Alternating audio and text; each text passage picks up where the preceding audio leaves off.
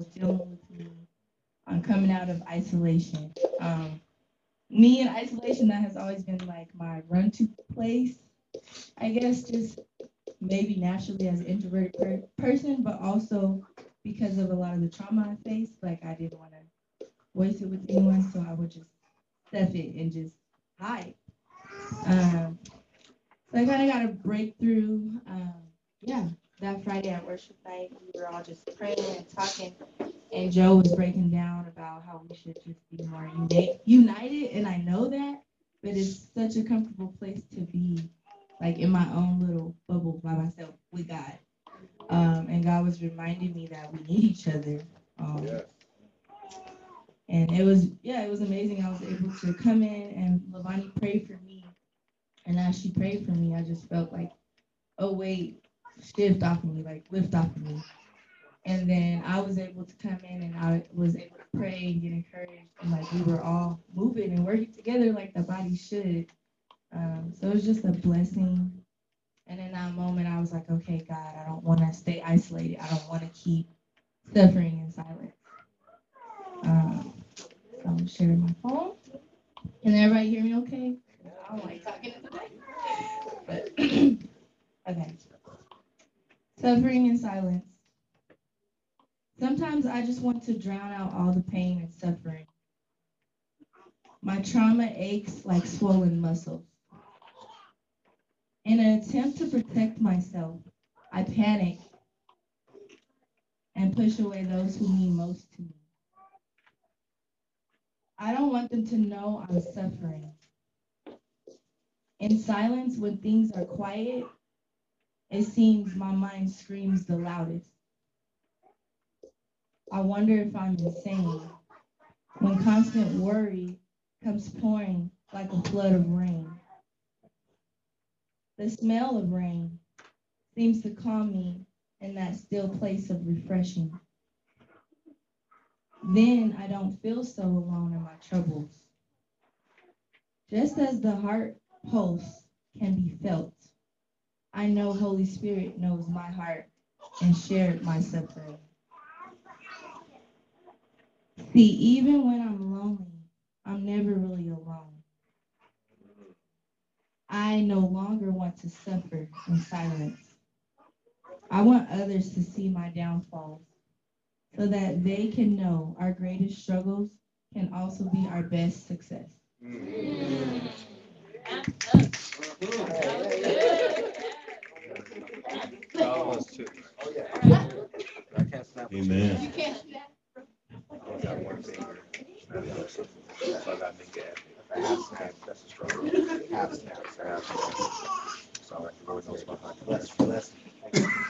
Amen. Amen. Thank you again. Let's give her another snap, snap, snap, snap, snap. Amen.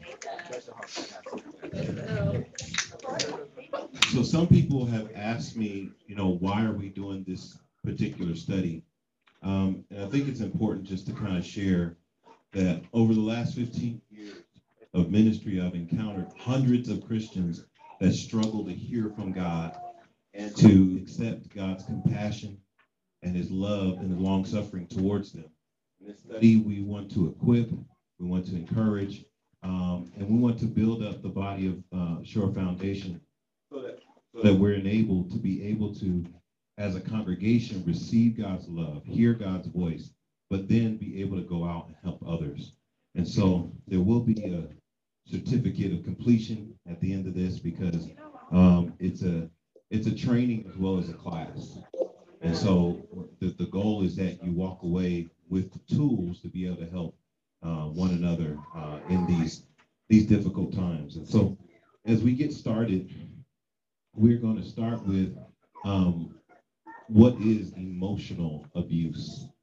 So the first thing that you have to know about emotional abuse is that it's any ongoing negative behavior used to control or hurt another person.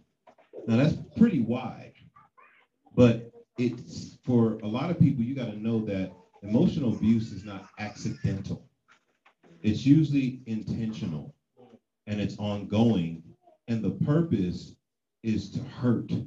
The purpose is to control other people.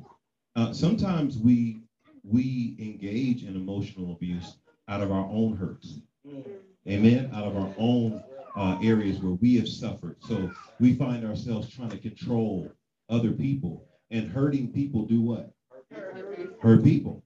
That's just, and it sounds like a little stupid saying, but it's really true. It's really true. We hurt people from our hurting places. And so we've got to be very careful.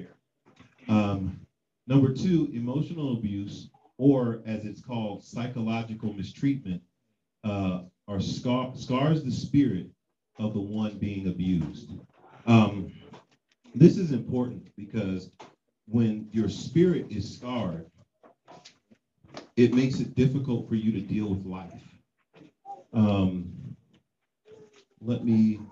Everybody got a Bible out? Anybody got Bibles? This is a Bible study, so we are going to get in the Word. So make sure you got a Bible. Can someone get for me Proverbs 17:22, and then somebody else get Proverbs 18:14. So 17:22, Proverbs 17:22, and then Proverbs 18:14. All right, who's got what? All right. 14. 18. Well, 17. Loud and proud. Okay. Proverbs first, right? Mm-hmm. Okay. A merry heart does good like medicine, but a broken spirit dries the bones. Yes. And so a merry heart, that means the ability to laugh and have a good time. When people have been emotionally abused, laughing and having a good time is one of the toughest things to do. I mean, let's be real. Let's be honest about this. You don't feel like smiling because you don't feel like there's anything to smile about. You don't feel like laughing because you don't think anything's funny. Because life has been tough. You know, and I believe it's the New Living Translation, it says a crushed spirit dries up the bones. Interesting. And so dry bones are brittle. Now think about that. Dry bones are brittle. That means the person is fragile. Oh, y'all, man. Wow. You all right? Come on, man. That means the person is brittle. They're fragile. They're easily offended, easily hurt, easily broken because they're wounded. But a merry heart does good, like a medicine. It restores. It brings life back. That's why sometimes people just need to laugh. You need to get them somewhere like, I don't feel like it. But they get to laughing and all of a sudden the life comes back in. All right. Who's got Proverbs 18:14? Go ahead. Proverbs 18. Loud and proud, because it's kind of, yeah. The spirit of a man will sustain him in sickness, but who can bear a broken spirit? The spirit of a man will sustain them in sickness. Now listen to that. Listen to that. The spirit of a man. So even when your body is sick, if your spirit is strong, you can sustain. Wow. A lot of people who have a strong spirit heal quicker. Okay. Yes. But y'all not saying nothing. Okay. People with a strong spirit can heal quicker. They'll bounce back quicker. I remember when I had got, the whole house had got COVID. And I was determined. I was like, I am not going to be down in this COVID. By day 3, I was jogging and doing push-ups and jumping jacks. And I was like, who you messing with? Because I was like, I got to get back to doing stuff. And so my spirit was strong. Jesus said it like this, that the flesh is weak, but the spirit is willing. That the flesh is weak. And because the flesh can't really take much, but the spirit of a man will sustain them. But a crushed spirit, who can bear with a crushed spirit? And so we're talking about emotional abuse crushes the spirit. takes your desire, your want to out of you. I don't know. Have you ever been there where you just didn't want to? It didn't matter what it was. You didn't want to go to work. You didn't want to talk to nobody. You didn't want to go nowhere. You just did not want to. You didn't want to go to Bible study? You definitely didn't want to go to Bible study. Don't talk to me about God right now. Don't want to hear it. I don't want to hear it. Don't try to encourage me. I want to be down. Have y'all ever just wanted to? Maybe it's just me. When you really crush, you just want to be down. You like it. Like this is, I just want to be down. All right. All right. So number 3, emotional abuse can be passive aggressive. Sometimes this is the most insidious of them all, because the person is acting as if they don't got a problem with you, but yet they're purposely doing things to get you off track, to frustrate you, to make you feel less than or low, to play on your insecurities. Huh? This is what it looks like because that passive aggressiveness is that stuff that it's behind a smile. It's behind a I love you. Woo. Those are the ones that hurt. Number four, emotional abuse can be either covert or overt or covert. Overt or covert. Overt rejection conveys the message that a person is unwanted or unloved, as when one is belittled as a child. And so you're always belittling them. You're always tearing them down, and it makes them feel unwanted or unloved. Covert rejection takes place in the subtle ways that may or may not be intended to cause harm by the perpetrator, as one is ignored. Now, some people ignoring me would be worse than cussing me out. It just depends on how you're wired, right? You know, I'd rather you engage with me and be mad than to just be indifferent. Indifference is scarier because when a person is indifferent, they're like, well, whatever. If you die, you die. Right. Who cares? Who cares? Well, you're not mad at me? Nope. That can be very abusive, especially if it is intentional. A lot of times it's unintentional, but if it's intentional, that means a person is purposely doing this to crush your spirit. Okay? Look at a couple more scriptures. Somebody grab for me Ecclesiastes chapter 7 and verse 9. Ecclesiastes chapter 7 and verse 9. And then somebody else grab the Gospel of John chapter 6 and verse 37. And if you could, you got electronic, read that to me out of the NLT. If you got the John. The Ecclesiastes 7:9. Ecclesiastes 7:9, you got it? What? Yeah, amen. I was saying Ecclesiastes wrong. Oh, okay. I want to call it Ecclesiastics, but it's Ecclesiastes. I don't Yeah. know. I'll butcher it. Amen. Amen. All right. Ecclesiastes chapter 7 and the verse number 9. All right. God bless you. All right now. All right. So, my bad. Ecclesiastics. Ecclesiastes, come on. Just read. Read. Do not hasten in your spirit to be angry, Mm-hmm. for anger's rest in the bosoms of fools. Keep going. Do Yeah. not say, where the former days are better than these, for you do not inquire wisely concerning this. Okay, so do not hasten, do not be in a hurry to be angry, because that rests in the bosom or the chest or the heart or the inner man of fools. Now, understand this is that when a person can't control their anger, they can't control themselves. It's a symptom of a larger problem.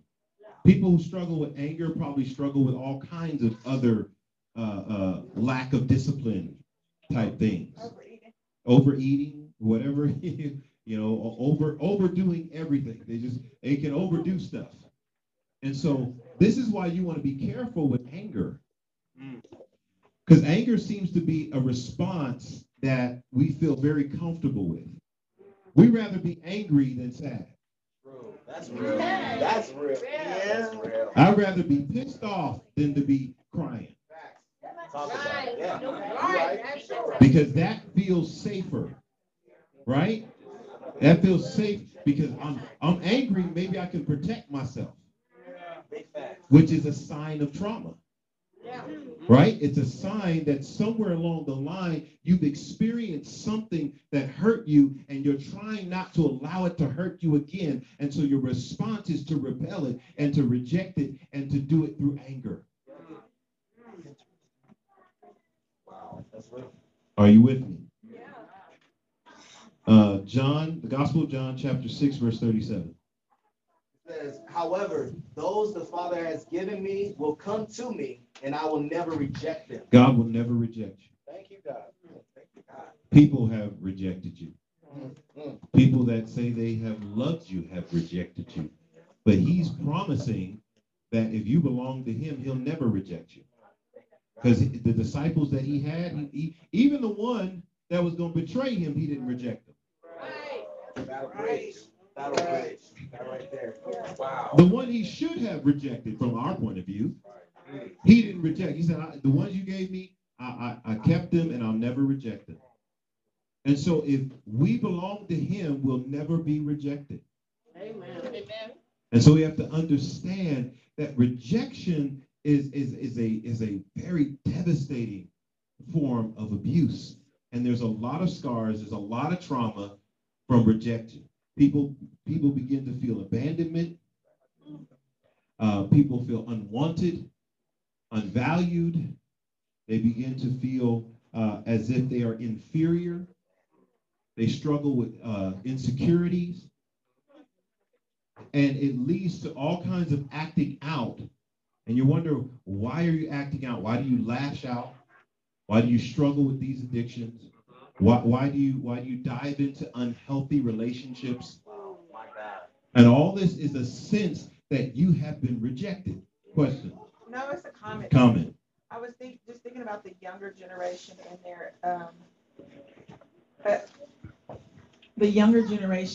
their attachment to social media, such as YouTube or anything that moves and gets their attention. But a lot of what that happened was the parent just handed it to them to keep them distracted, which is kind of what you're talking about. And it creates a trauma because then those kids grow into ADHD and can't sit still in school. Yeah. And it stemmed from the traumatic of being ignored and rejected and just handed this device to entertain yourself. Wow. On point. On point. Amen.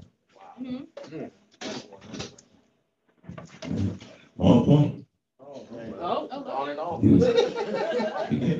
From bad to worse. Yeah, let me keep that. Amen. All right, so we're going to do some reading together. Now, let me forewarn you. The passage that we're about to read can be triggering because there's a lot in this particular passage. Okay? We're going to be reading the story of Tamar. And in the story of Tamar, we're going to be looking for a few things in this particular story. And so we're going to be taking note of certain responses. And so if you're taking notes, make sure you have your note-taking equipment because I'm going to be calling on you to give your responses, okay? So we're going to be looking at Tamar's response. We're going to be looking at David, her father's response. And we're going to be looking at Absalom, the brother, Ammon, and Jonadab. Jonadab. All right. So we're going to be looking for these responses, okay, and how they deal with this. Now, this is, and I'm telling you, it could be very triggering. So I want you to prepare yourself because it has a lot of very difficult things to read through, especially how this young woman was treated. Okay. And so as we read through this, I want you to be taking notes of these responses, and then we're going to go through it. And we're going to be looking at overt and covert rejection throughout this particular passage. Okay. So let's get, let's get one good reader to read through it, and everybody's going to follow along. So anyone want to volunteer to be my reader? Willie. I saw that cold. I know. Here. You could beat on that. Oh, you got him. You Okay. could beat on that. That's cool. I got it. Amen. He said Vito. All right, focus up, focus in. We are looking at 2 Samuel chapter 13, verses 1 through 29. 2 Samuel chapter 13, verses 1 through 29. All right, read it loud and really, enunciate so that we can follow along. Amen. After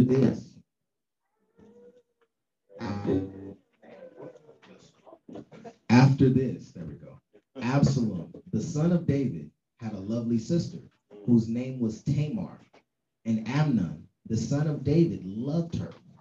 Amnon was so distressed over his sister Tamar that he became sick, for she was a virgin, and it was improper for Amnon to do anything to her. Okay, pause for a second. So these are both David's sons, okay? And this is his daughter that we're talking about. So just so you know what's going on here. All right? Go ahead, read on. But Amnon had a friend whose name was Jonadab, the son of Shimeah, David's brother. Now Jonadab was a very crafty man. And he said to him, "Why are you, the king's son, becoming thinner day after day? Will you not tell me?" Amnon said to him, "I love Tamar, my brother Absalom's sister." So Jonadab said to him, "Lie down on your bed and pretend to be ill. And when your father comes to see you, say to him, 'Please let my sister Tamar come and give me food, and prepare the food in my sight, that I may see it and eat it from her hand.'" Okay, stop. Jonadab, this dude's a mess. Right. He's basically saying, we're going to set this thing up so that she's got to come in there with you alone. He's setting her up. Come on, read. Then Amnon lay down and pretended to be ill. And when the king came to see him, Amnon said to the king, "Please let Tamar, my sister, come and make a couple of cakes for me in my sight, that I may eat from her hand." And David sent home to Tamar, saying, "Now go to your brother Amnon's house and prepare food for him." So Tamar went to her brother Amnon's house, and he was lying down. Then he took flour and kneaded it, made cakes in his sight, and baked the cakes. And she took the pan and placed them out before him, but he refused to eat. Then Amnon said, "Have everyone go out from me." And they all went out from him. Stop. Y'all see what's going on, right? It's a setup, right? Instead of him eating the cake, he's like, "Oh, yeah, I can't eat. Get everybody out. Make everybody leave." Read.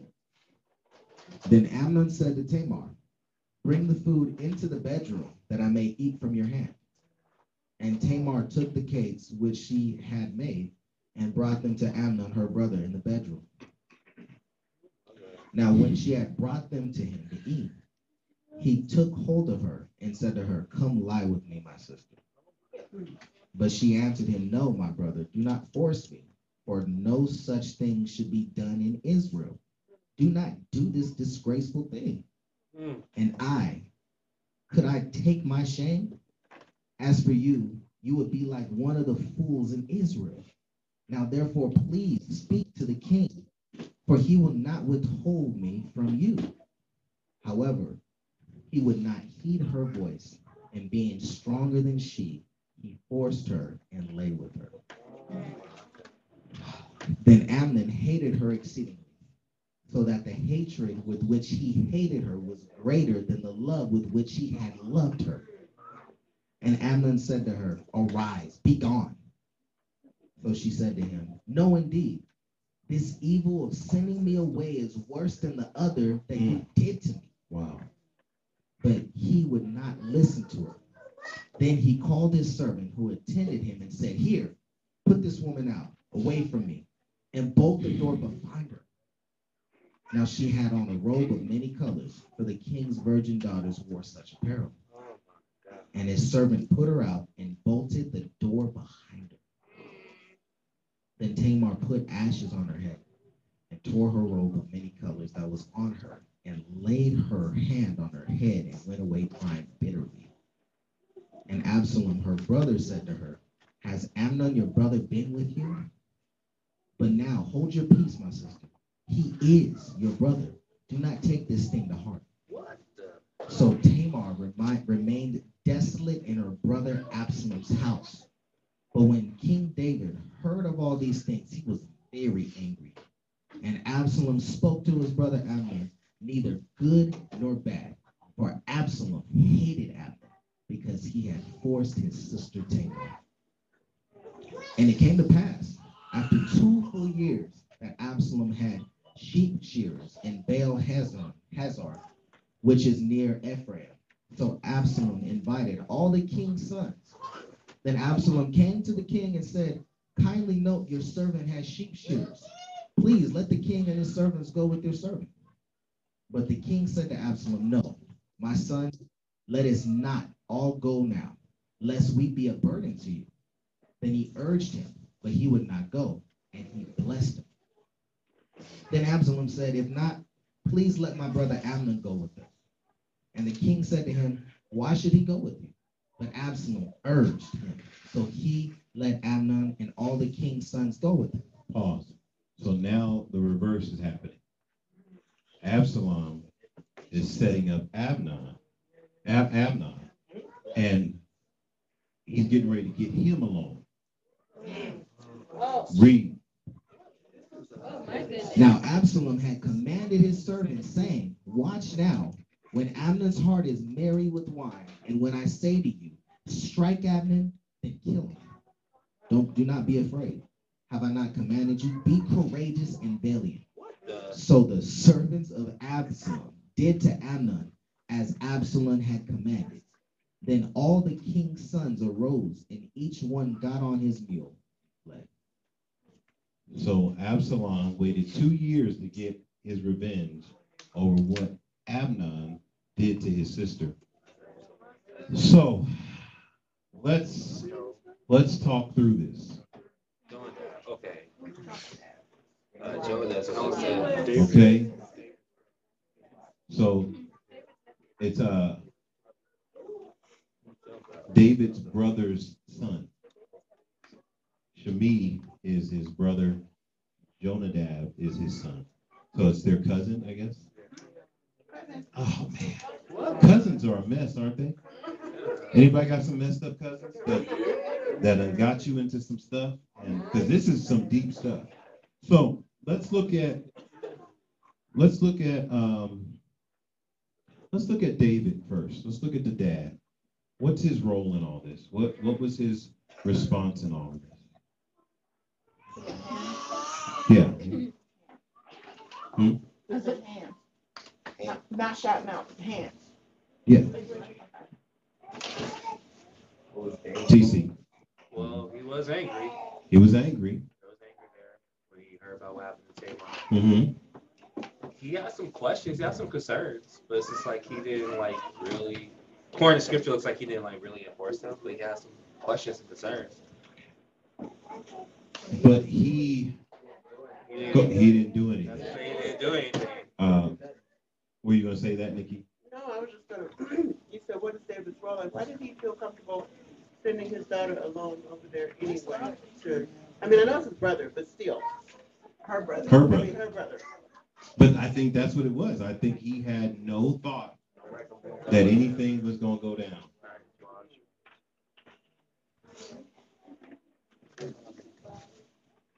Anything else about David and his response? All right, Absalom. Absalom must be the older brother. Has to be. I don't know what do you know what order they're in, Ty? It was Amnon. Amnon is the oldest, so Absalom is His younger. his younger brother. So David had kids. David had kids. Mama Hill, we got somebody on Zoom. Mama Hill. Hello, you guys. Hello. I just wanted to respond like with Nikki. I'm reading this and I'm hearing this and I'm kind of like her. I'm like, was David nice or something? It's like, why would you send your? I mean, just the way he requested for his sister to come so he could eat from her hand. Something's off, huh? Something was off with that. With David, so that's all I wanted to say. I'm like, I'm like, did he just really just didn't care, or but I knew what kind of person David was, so let me leave that alone. Right. Well, yeah, it's tough, and it's from the person's point of view reading this, what your thoughts are on the individual. That's why I wanted to hear different people's perspective on David's response here. Because I was gonna say if Joe was pretending to be like that and he requested for Shantae to come, and me as well, it wasn't the mother, so it was the dad. I would have like, boy, what are you thinking about? No, I'm not. No. But do you think David knew he was pretending? Nope.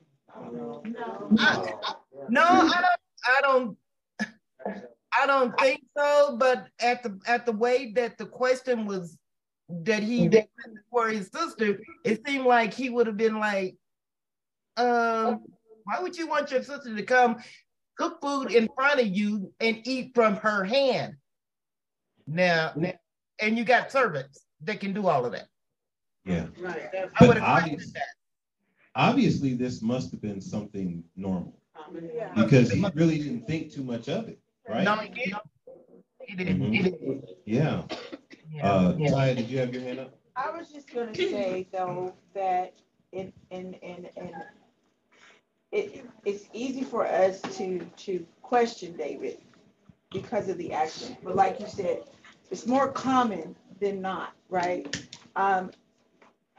For one, David is following his own thoughts and convictions to allow it, in the sense of how many wives did this man have? Right. So it's not much to think of women just being around doing what women do. And then you take the thought of this is your sister, that this is not going to happen. Right. Something like this wouldn't happen. They're siblings, right? And then I also think about the further thought of, because the question was in regards to David's reaction, Right. not like his intention, Right. the His reaction. Yeah. I really do think, though, his reaction is based from his own emotional abuse, right? But one of the things I also look at is that if this had been an intruder into David's kingdom, the reaction would have been death for the man. Yeah. And so I find it quite discouraging that even though he was angry, no action was done. And it really tells you how torn he was between his children. Do I kill my son to avenge my daughter, or do I simply deal with my daughter and then I'll personally talk to my son later. Which he ended up doing none of that. None of it. Because it would drive you crazy. He ended up being in such a difficult spot that he didn't do anything. Right. Any other thoughts on David? Akila? He was passive. He was very passive. Yeah. Any other thoughts? Now, Absalom, no, let's look at Amnon. Let's look at Ammon. This guy is supposed to be sick. He's supposed to be sick, number one, which, yeah, he was sick. He was sick. Number two, just the fact that obviously there's something different in this culture for him to openly express that he desires his sister. Now, is she like a half sister or something? She is half sister. She's a half sister. She is Absalom's. This is my Old Testament guru right here. She is Absalom's full-blooded sister. Absalom. Okay, yeah, that's what I thought. So her and Ammon Are half. They are have half, the same but dad, Absalom is full-blooded.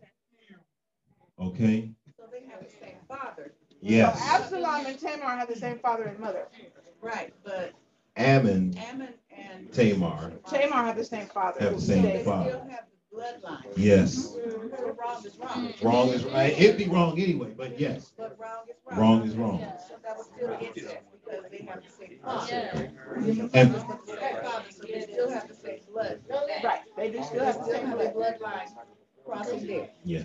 So wrong is wrong. And But in biblical times, it wasn't as clear as that. Let me just be honest. Well, that's Because yeah. in my eyes. Right. in our In our eyes, in yes. our eyes. Yes. But in biblical times, sometimes to preserve, if it was arranged, But it would have to be like if arranged. Ammon had actually said to his dad, I want to marry my sister, it would be a different thing, right? But part of the issue is that Ammon is the next in line. He is the successor. Right. So along with what you're seeing as some emotional turmoil between David and his children, but you also see a form of favoritism, right? Because this is my successor. And so he gets what he wants as the next in line to the throne. So if he wanted a woman, hello, David and Bathsheba. True. Yeah. He takes the woman. So you can kind of see where, Auntie Kathy, you're saying it's in the bloodline, but more so is the behavior that's taught. Right. Wow. Because you're taught in royalty, you can get whatever you please. So I got a little bit. it's still not right. So but yet he's being deceptive, right? Yes. Not that it's okay if he just came right out, but he's going to play sick and set up this whole scenario. Some people would say the apple doesn't fall far from the tree. Yeah. Because David did some shady putting together, strategizing in his own life. And what it tells you is that if unchecked, these behaviors can keep happening in a family. Yeah. So there's a lot here, not just this story, but we see more to it because of what it ends up running into is that because David set up a man to be killed, took his wife, impregnated her. I mean, there's some stuff going on in this family. Jonadab, what do y'all think about him? That joke.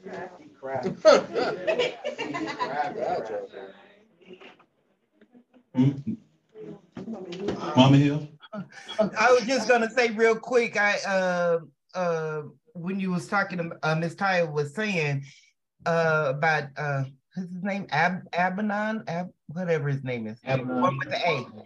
It's like it's pretty obvious to me, he knew that he was doing what he was doing was wrong, because wrong, just right. like she said, if he was in love with his sister, then his half sister, why didn't he go to his dad and say, you know what, I love your daughter and I want to marry her? So he knew he was wrong. He was up to no good. Yeah, no good. All right, And his partner, his cousin, his cousin, what y'all think about him? Come on, hands. TC. There you go. Got conniving over here. Trifling. Sneaky. Devious. Devious. I say devious, but He that person that you see in them movies that be setting people up. Y'all ever seen the movie Othello with Mekhi Phifer? And he's like, that white boy set me up. What was his name? What's his name? Josh Hartnett. Hartnett. Yes. Oh man, he set him up bad. Yeah. He set him up so bad. He ended up killing his girlfriend over something she didn't even do. Right.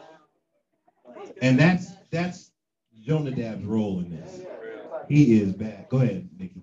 Like you were saying, it could even be like you may have underlying jealousy because their dad is the king. I'm just the cousin. Right. So that can cause some strife in the family. Right. He's stirring up some stuff on purpose. Like, oh, we gonna stir up some drama here. We're gonna have their whole house messed up. We're gonna have them infighting. Right. Yeah. So what about Tamar? What about Tamar? Go ahead. Lamb sent to the slaughter. Yeah. Whole baby. Whole baby. right here, Pastor. Set up, rejected. Miss Edie?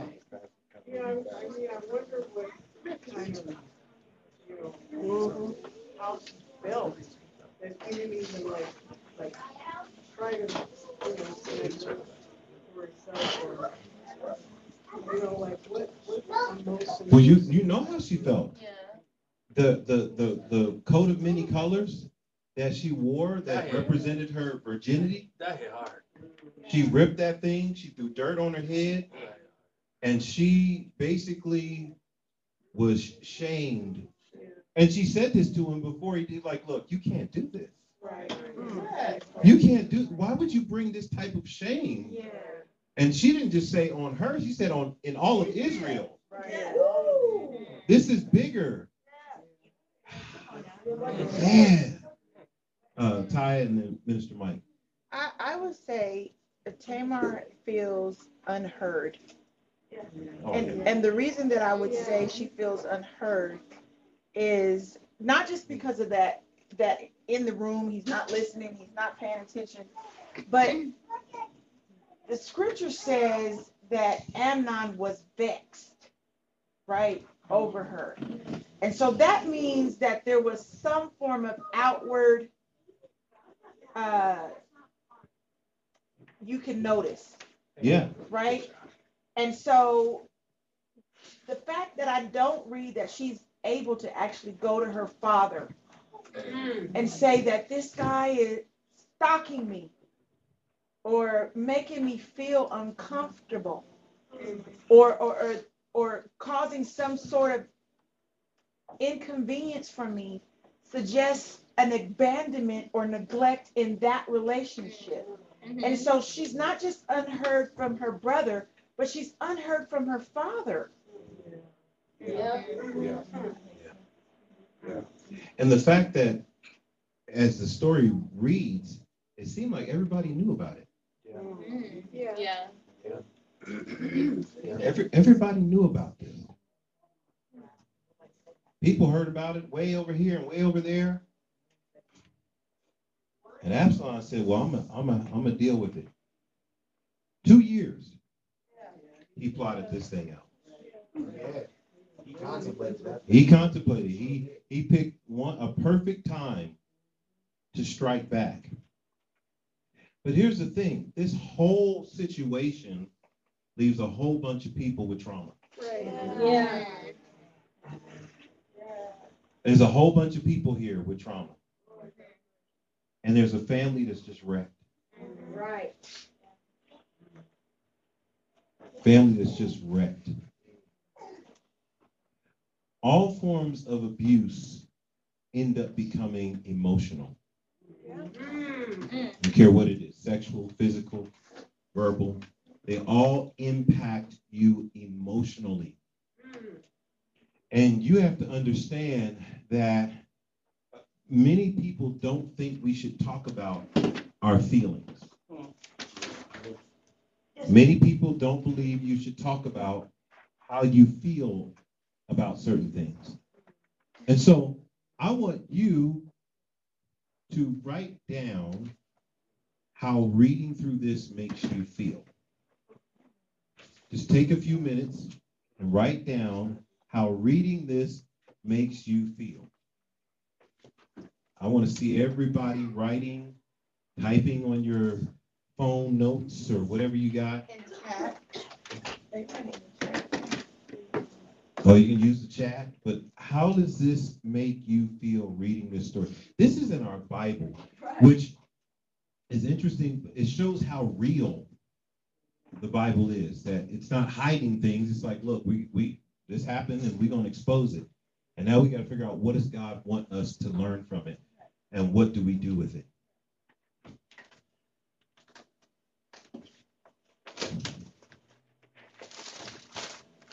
Online, hopefully you're writing.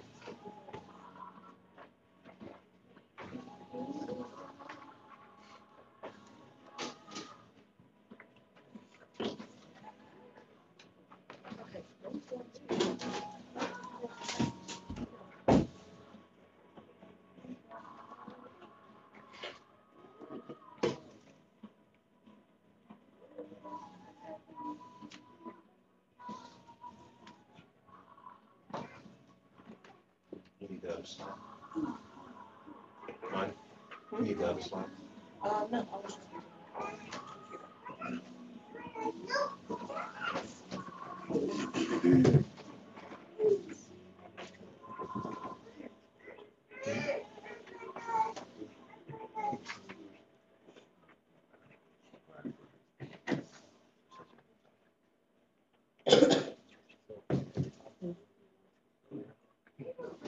Give you a few more minutes to write. I don't want you to have to rush through it.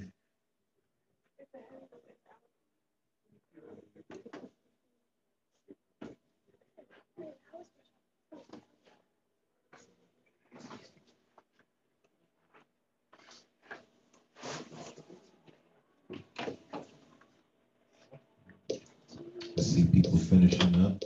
Give you another minute or so for those that are still writing or typing.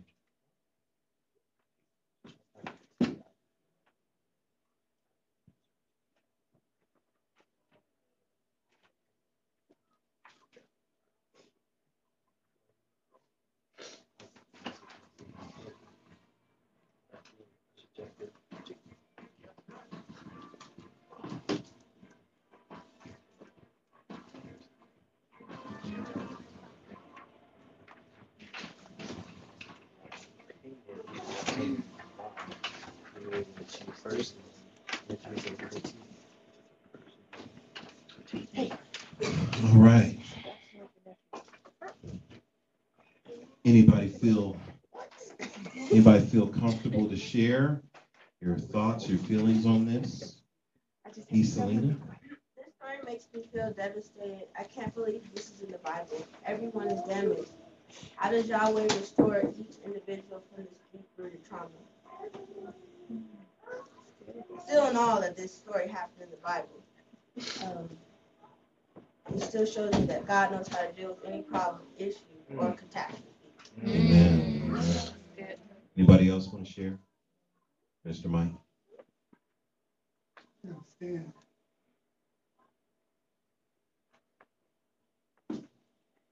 Reading this makes me feel sad for Tamar because she didn't know what was coming, and when she did see it unfold, she tried to stop it by saying, "Don't do this." If this doesn't scar her for life, it will scar her for quite some time. Amen. Nikki? It just made me feel like since the beginning of time, women have been overtaken while usually trying to do something good or care for someone, or be like a friend or a caretaker, and then put to shame and left to deal with it, usually in silence. Suffering in silence. Which one? Thumb wrestle. No. Go ahead, Akila. No, you go ahead. Oh. Quit playing. I was going to. Go ahead. You go ahead. I insist. Okay, Mama Hill's gonna break the tie. We're gonna let her go and come back. For me, the story, it kind of, you guys know I'm very transparent with my life. Having been through being, do something like that, it is very emotional because I could feel Tamar's hurt is because, you don't have anyone that you can go to and talk to. And when you do go to someone and tell them what's going on, like I was reading back when I know Absalom was telling her to, I'm going to avenge this, but I don't think if she knew that, but to go tell somebody and they just shake it off like that didn't happen, or to try to sweep it under the rug, and when you guys that's sitting in the room, when I say this, I got that from my mom, I got that from my husband, I got that from my aunts. I told them the situations of what I had been through, and they just swept it under the rug. So I can kind of feel Tamar, how she was feeling and where she's coming from.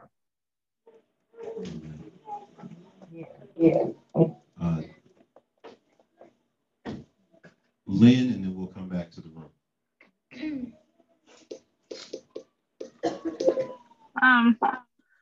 With me, the story made me feel sad because I felt like she had no voice or no choice in the matter, and that back in those times, being a woman, you had to do what the men told you had to do. So when the king told her she needed to go to her brother, I felt like she didn't have a choice. And I know one of the questions was, what does it mean? What does God want us to learn from it? Was that the question?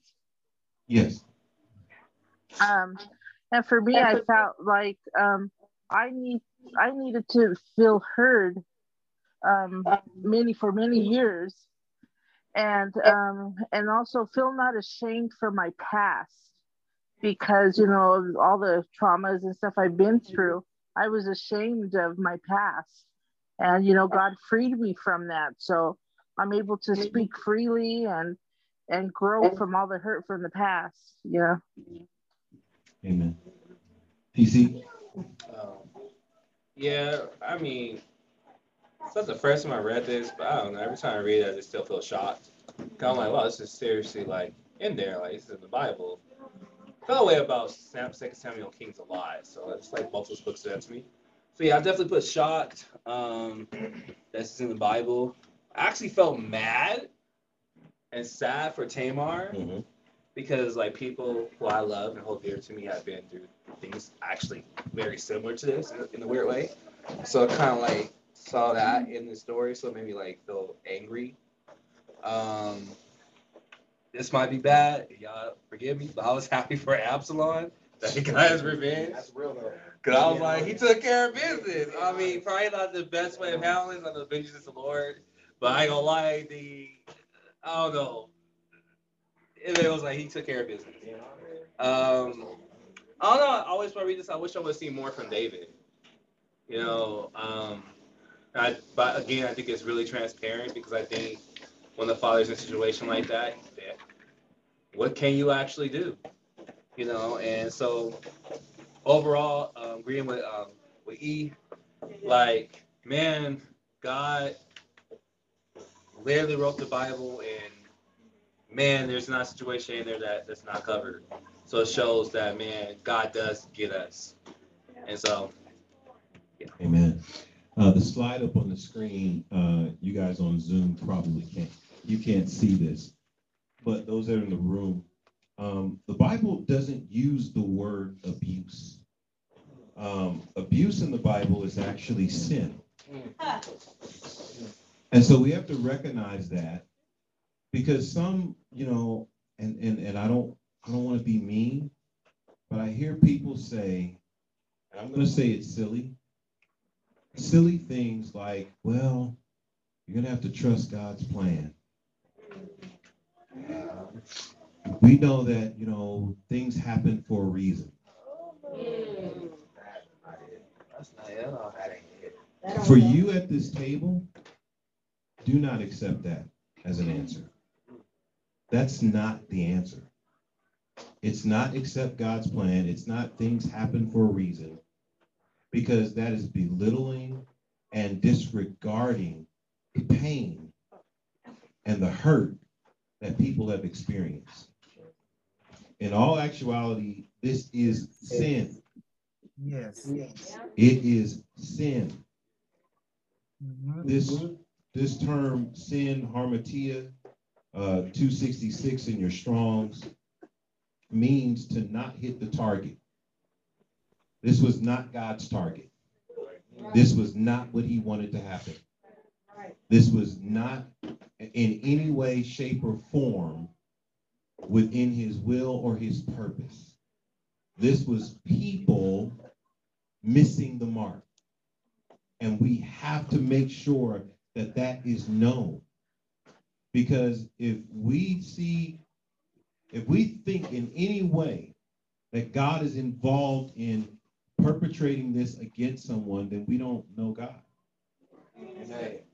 How can we say that God is love, but yet something like this, he orchestrates? That is not consistent with who he is. All right.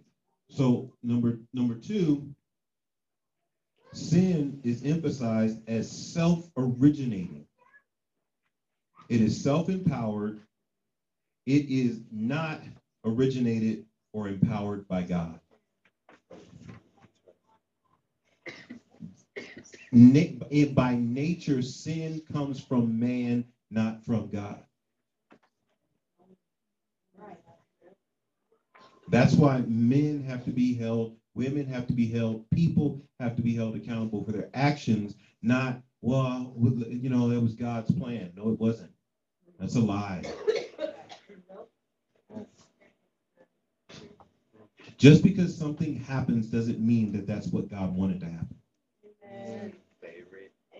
That's another lie that has been told to us, that, well, if it happened, then it must be God's will. No, it's not true. There's a lot of things that happen in this world that are not God's will, because there's sin in this world, and sin is missing the mark of what God's will is. That's teaching. And so we have to understand this. Sin is an era of understanding. Some people think they're operating in love, but they're not. They're operating in lust. Some people think they're doing the right thing, but they're not. They're covering their own butt. Some people think but they're in error in their understanding of what is right and what is wrong. Sin is a bad action or evil deed in an ethical sense, i.e., sinning. So, how many people in this story sinned? Everybody. Tamar? No, I say Tamar. I don't think she sinned, did she? Well, let's go through it. Who sinned? Call them out. Jonadab, Jonadab. cut from the hood, sin. Absalom.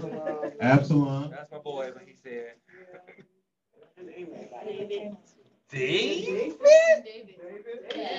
David? Yes, because number 4 is whether by omission or commission. Also, Tamar will be in there. So, failing to respond, because to him that knows to do good and doesn't do it. Right, she knew her brother was going to do something. So that was sinful of her? Wait, what? She knew that he was going to do something. She didn't know. You didn't think, let me read it. So, You can read it all day. She fought to get away from him, and he forced himself on. Not that brother. Oh, you talking about? Absalom. No, she didn't know. She didn't know he was gonna kill nobody. So here's the thing. Why do I bring up this point that this is sin? Because when it comes down to sin, God can then redeem, restore, and renew us. When there is sin, God redeems sin. How? Through Christ. This is ultimately in these situations, people run from God instead of running to God. Yes. And they're running from God because they believe that it was God's fault. That this was a part of his bigger plan, which is a lie. And anybody says that, you stop them in their tracks. Say, oh, that's not my God's plan. Was that redeem, restore, repair? Renew. Because after something like this, you need to be renewed in your mind. Renewed in your spirit. And so the redemption comes at the price of the cross. As crazy as it sounds, he paid for these sins. When he got whipped, it was because of these sins. The thorns in his head were because of these sins. These I got you. Thank you.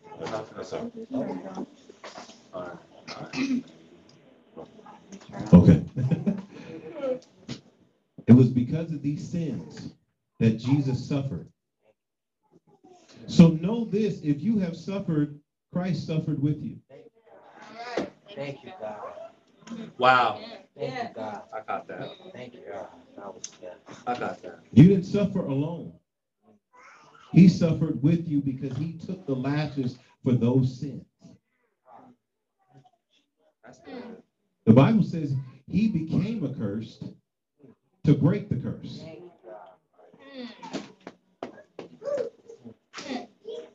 But then there's the process of restoration. And restoration is not only to bring you back to what you were, but to where you should have always been all along. Wow. That's the goal of restoration. Not to just bring you to where you were, but to bring you where you were supposed to be all along.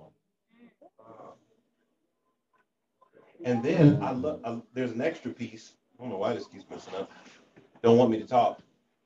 There's an extra piece that it reinforces you so that you don't have to be weak again. So that when things happen, you're stronger than you were before. Thank you, God. Yes. Thank you.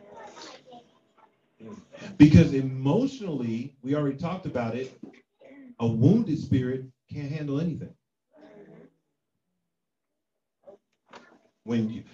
people who are wounded are very fragile. And that's why God wants to restore them and then renew their mind, rebuild their hope, rebuild their view of humanity. Because there's a lot of people that don't trust nobody because somebody they trusted did them wrong. So now I can't trust anybody. I can't trust anybody because of this one person. And so in this journey, you want to understand that, and this is just emotional. We haven't even, we'll get to verbal next week. We're just getting started, y'all. We're just getting started. This is just the emotional, because the emotional is what underlines everything. No matter how you've been abused, it settles emotionally.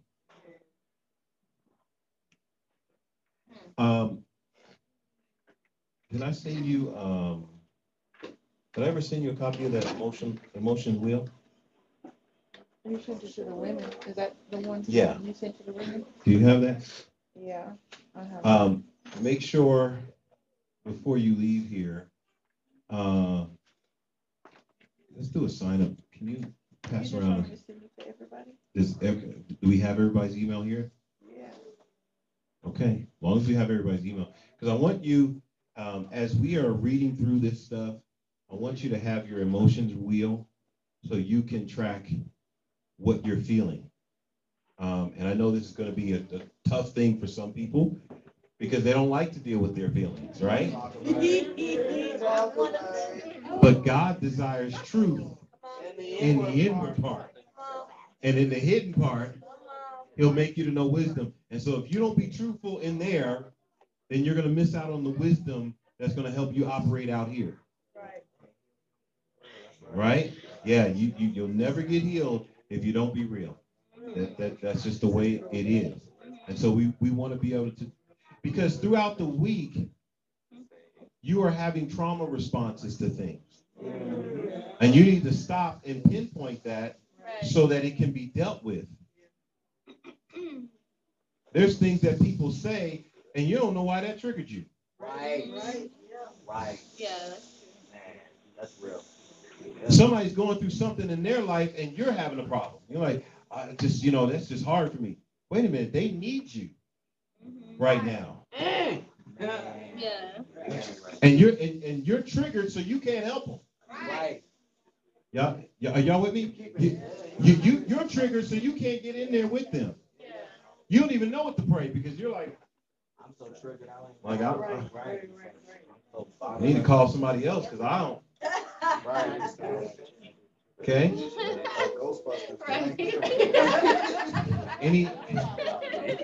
Any comments, questions, or concerns before we wrap up?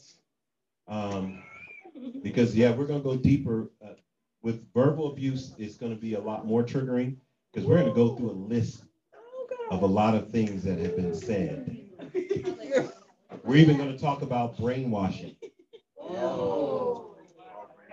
So I hope y'all are ready. I hope y'all are ready. Any questions or comments? Yes. So as we're going through this healing process, I have got through a lot of things, but I still have feelings about it. Is that normal, or does that mean I'm not healing? Like, do you see what I'm saying? Well, it's something that I want everybody doing. As we're doing this class, please have a journal. If you want to dedicate a journal, because you need to be writing all of those things down. Yeah. Because what happens when you write them, it's easier to confront them. When you keep them in your head and your heart, they're not clear. You can't really see what you're confronting. You can just feel it. But when you write it out, it becomes concrete. And now you can see what you're confronting.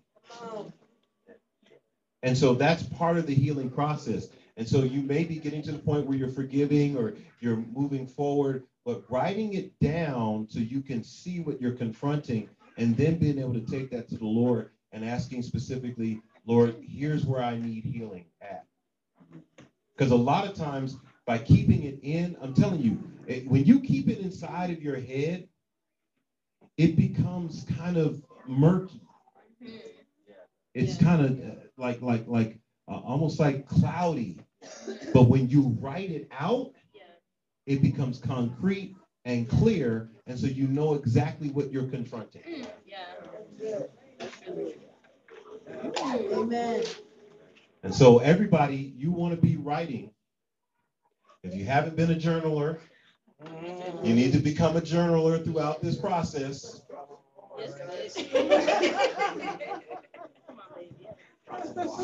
You want to be journaling, because you want to know what you're dealing with here. Any other questions or comments before we? Well, I don't know how the story is. Which story? This one. Absalom kills his brother. That's how the story. That's he kills his brother. Actually, it gets worse because then David and Absalom start beefing. And then he wants to come for his dad's throne. It's a long. I'll read my Bible. Yeah, it's a long story. Nikki. I'm not sure about that. I did have a question. In verse 15 it says, Quiet down, y'all. Then Amon hated her exceedingly, so that the hatred which he had exceeded the love. Why did he in turn hate her? He had overtaken her and then he hated her. Why? Well, no. Oh man, you're gonna wait till 1 minute left to unpack that? This happens a lot. Let me answer that.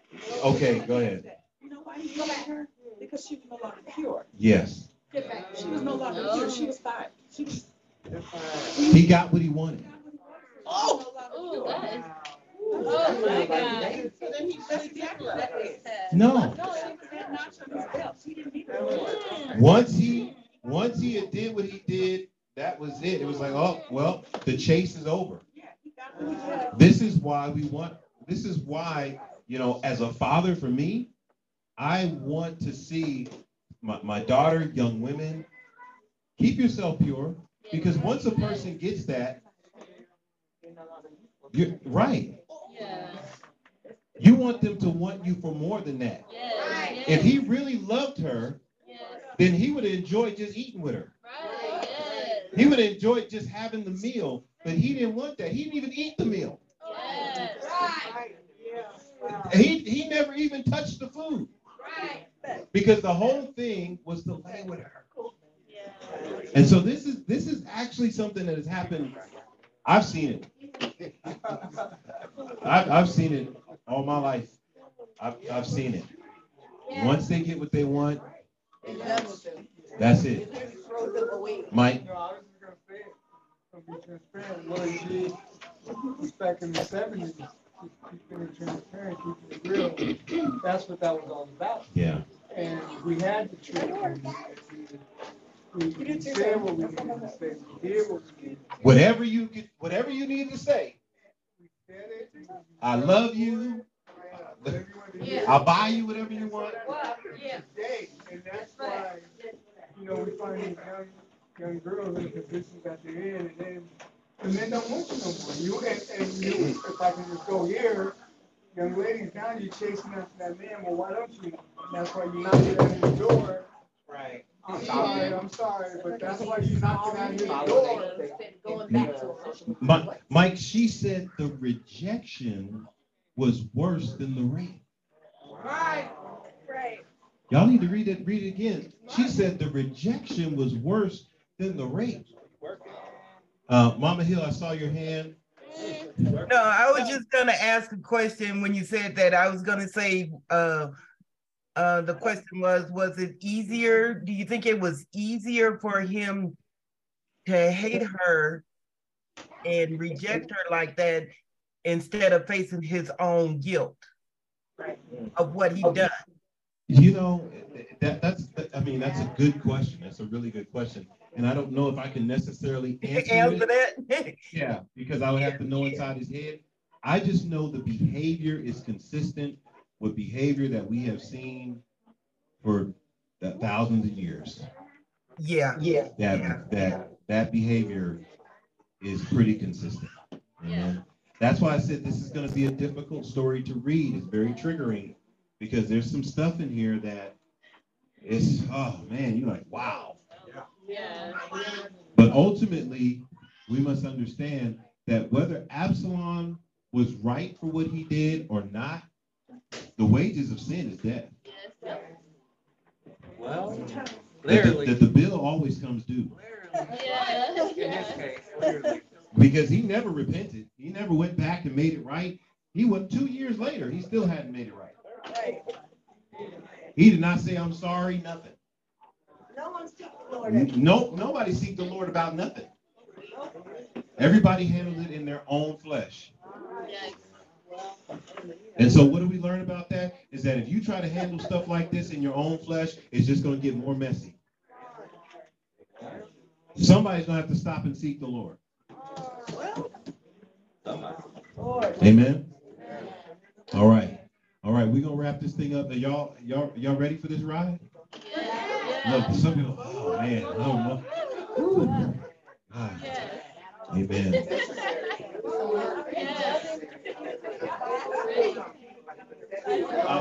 Make sure you're recycling. We're trying to be green, eco-friendly.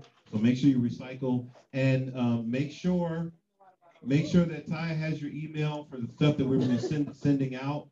And there's going to be a lot of writing like this, so we'll be stopping and writing and doing that kind of stuff. So if you could grab you a little journal just for this class, that would be awesome.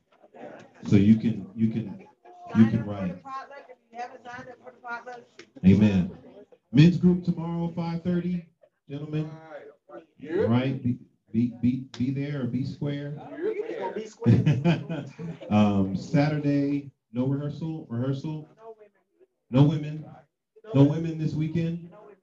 Okay, ladies, you got it off. That means y'all better come back in full force next week. Better be packed the week after. Prayer 6 a.m. every morning. Jump on the prayer line. If you need the prayer points, they've already gone out. Be praying with us, even if you don't get on the prayer line. You have the prayer points, so you can be praying in unity with the rest of us. And sign up for the potluck. Amen. Sunday service. Make sure you're here in force. Let's keep this place full and vibrant and hungry for the word. Amen. All right, let's pray. Father, we thank you for this evening. Lord, I pray right now for a deeper sense of understanding of this thing called emotional abuse. And God, continue to heal us of the traumas, heal us of our past. And Lord, forgive the sin. And Lord, begin to rebuild. The effects of sin have hurt us so deeply. And Lord, we know that you came to overcome sin and defeat sin. And so, Lord, defeat these sins that have affected us so deeply, God.